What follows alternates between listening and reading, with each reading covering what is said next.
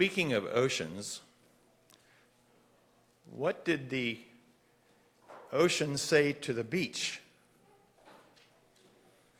I'll warn you, this is just an old grandpa joke. She didn't say anything, she just waved. I hear the groans. But it also reminds me that humor, however weird it might be, lives alongside violence that breaks out in the world as we know it, in Ukraine as we speak. So on this sobering day affecting the whole world, we are reminded again that we live in relative peace here in these United States, alongside the violence of Ukraine and other places. May the peace of Christ be found in Ukraine, and may the peace of Christ be with you. We now turn to an unveiled faith. I think most of us enjoy a good story, a narrative that captures our imaginations, our thoughts, our hearts, our interests, emotions, and intellect, and so on. They take us beyond ourselves, don't they? To places maybe we have traveled or haven't traveled, either geographically or in our hearts. I recently finished one such historical novel, Before We Were Yours, by Lisa Wingate. It took me to the historic Tennessee Children's Home Society Orphanage. Set in 1939, Memphis, Tennessee, along the mighty Mississippi, it tells the gripping, heartbreaking, cruel story of the Tennessee Children's Home Society, an institution filled with all kinds of abuse, fear, and threats, veiled and unveiled. Children are literally taken over a 20-year period, often from poor river shanty families. Over 5,000 in 20 years. So how is this possible? The director illegally offers them, her name is Georgia Tan, and you can Google her name. She offers them for adoption with false names and birth certificates to wealthy families who want to have children or who want to replace a deceased child. And the money exchanged is both outrageous and criminal. Closed in 1960, it is not to be confused with modern-day Tennessee Children's Home. This unthinkable activity was possible because it was veiled from the public. And fear of the almighty director kept the children and employees quiet on the inside.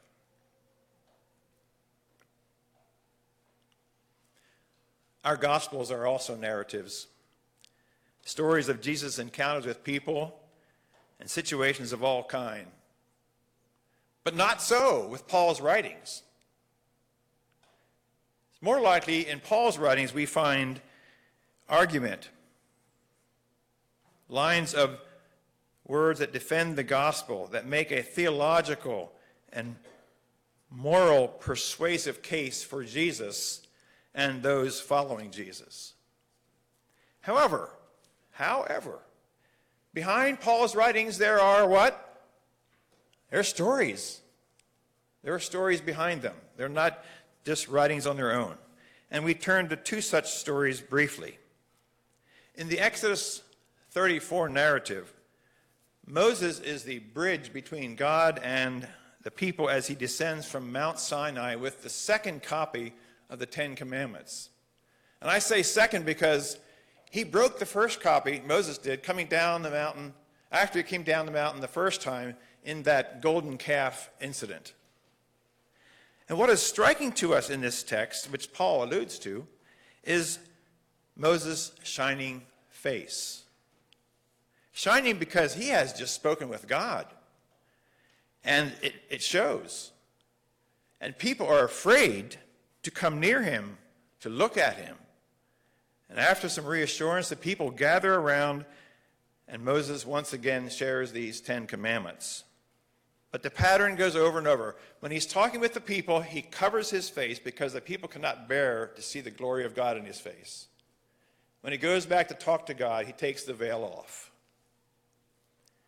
It seems very odd to me as I read this in Exodus. And I asked myself, what am I missing in this conversation, in this dialogue, that the glory of God on Moses' face is not a comfort to these people, rather a source of terror. As we look at the text, we begin to understand the terror of the people in the context of that day, as they understood a holy, just, unique, moral, and righteous divine. The people understand they will never, ever, ever measure up to this transcendent God. Simply put, getting near to God is terrifying, as is the shining face of Moses. The other narrative comes from our Luke 9 text, where on this Transfiguration Sunday, you might guess what's going on. There's also a shining face in this story when 3 disciples ascend a mountain with Jesus. And as Jesus is praying, his face changes. It begins to shine. His clothes are a dazzling white. And they see Moses and Elijah talking with him. And Peter, James, and John not only witness the glory of God, they want to preserve this experience, not cover it up. They don't want to hide from this shining glory.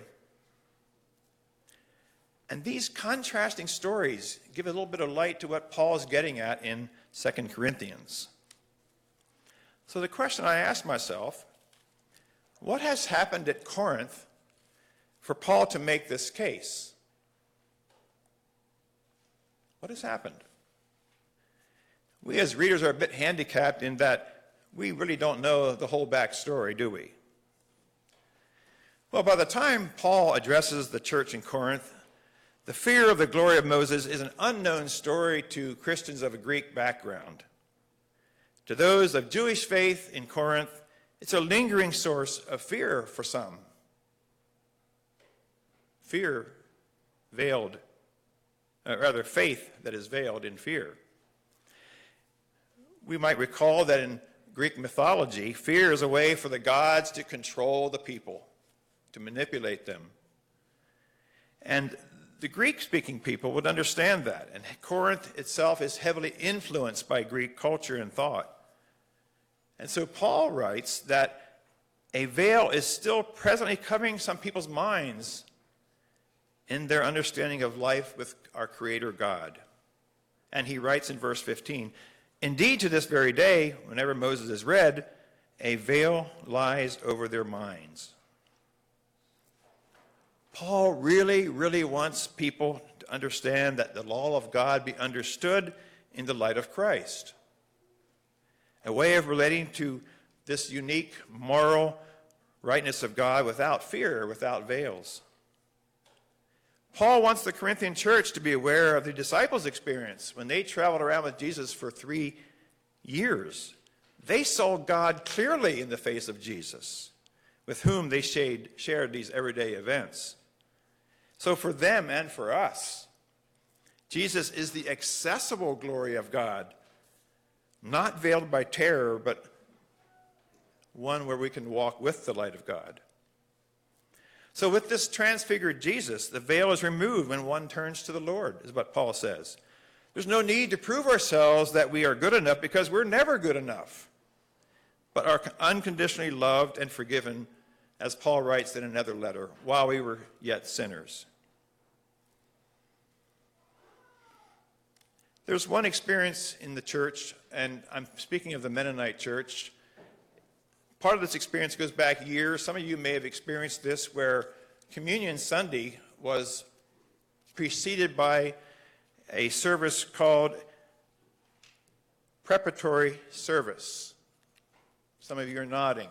I did not myself experience this growing up, but I lived around it and with it in other churches. And the point was, you would have this service to prepare yourselves to be made right or ready to receive communion.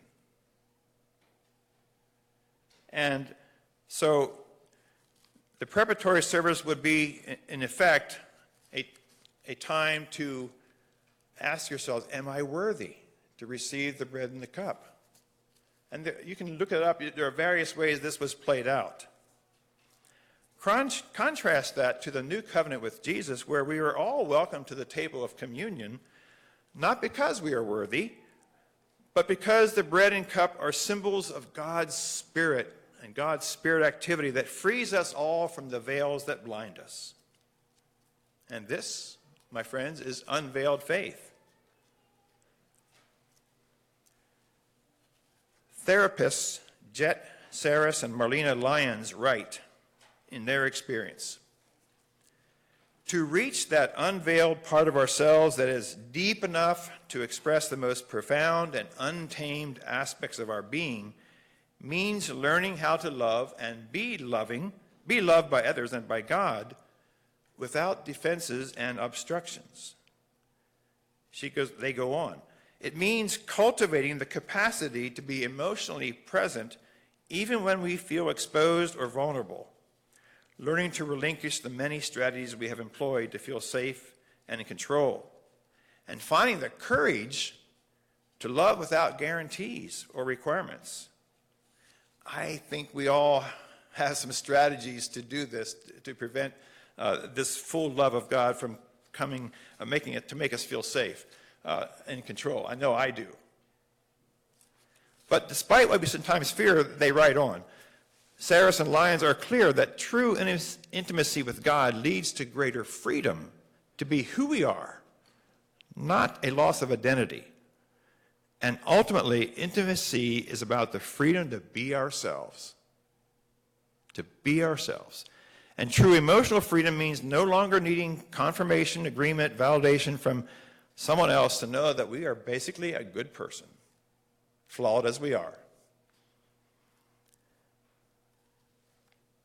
So, as Paul would have us summarize this, then and now, it's possible to go around with our faith in God veiled in a cloud of fear. I think it still happens. But thanks be to God. Through Jesus, we are free to approach God, ourselves, and our worn, torn world without fear, with all who we are and have been in the past. And I love how Paul sums this up. Therefore, since we have such a hope, we can act with great boldness. Not like Moses, who put a veil over his face to keep the people of Israel from gazing at God's glory. But when one turns to the Lord, Paul continues in 16 and 17, the veil is removed. And now the Lord is the Spirit, and where the Spirit of the Lord is, there is freedom. And quoting Chapter 3, 1 and 2, therefore we do not lose heart. Let's not lose heart, folks. Let's not lose heart. Because we have renounced the shameful things that one hides. We refuse to practice cunning or to falsify God's word, but by the open statement of the truth, we commend ourselves to the conscience of everybody in the sight of God. End of verse 1 and 2 of chapter 3. And Paul names this unveiled faith, he calls it a treasure in clay jars later on in chapter 4. Now, that's good news. And it indeed is the word of the Lord for us today. Amen.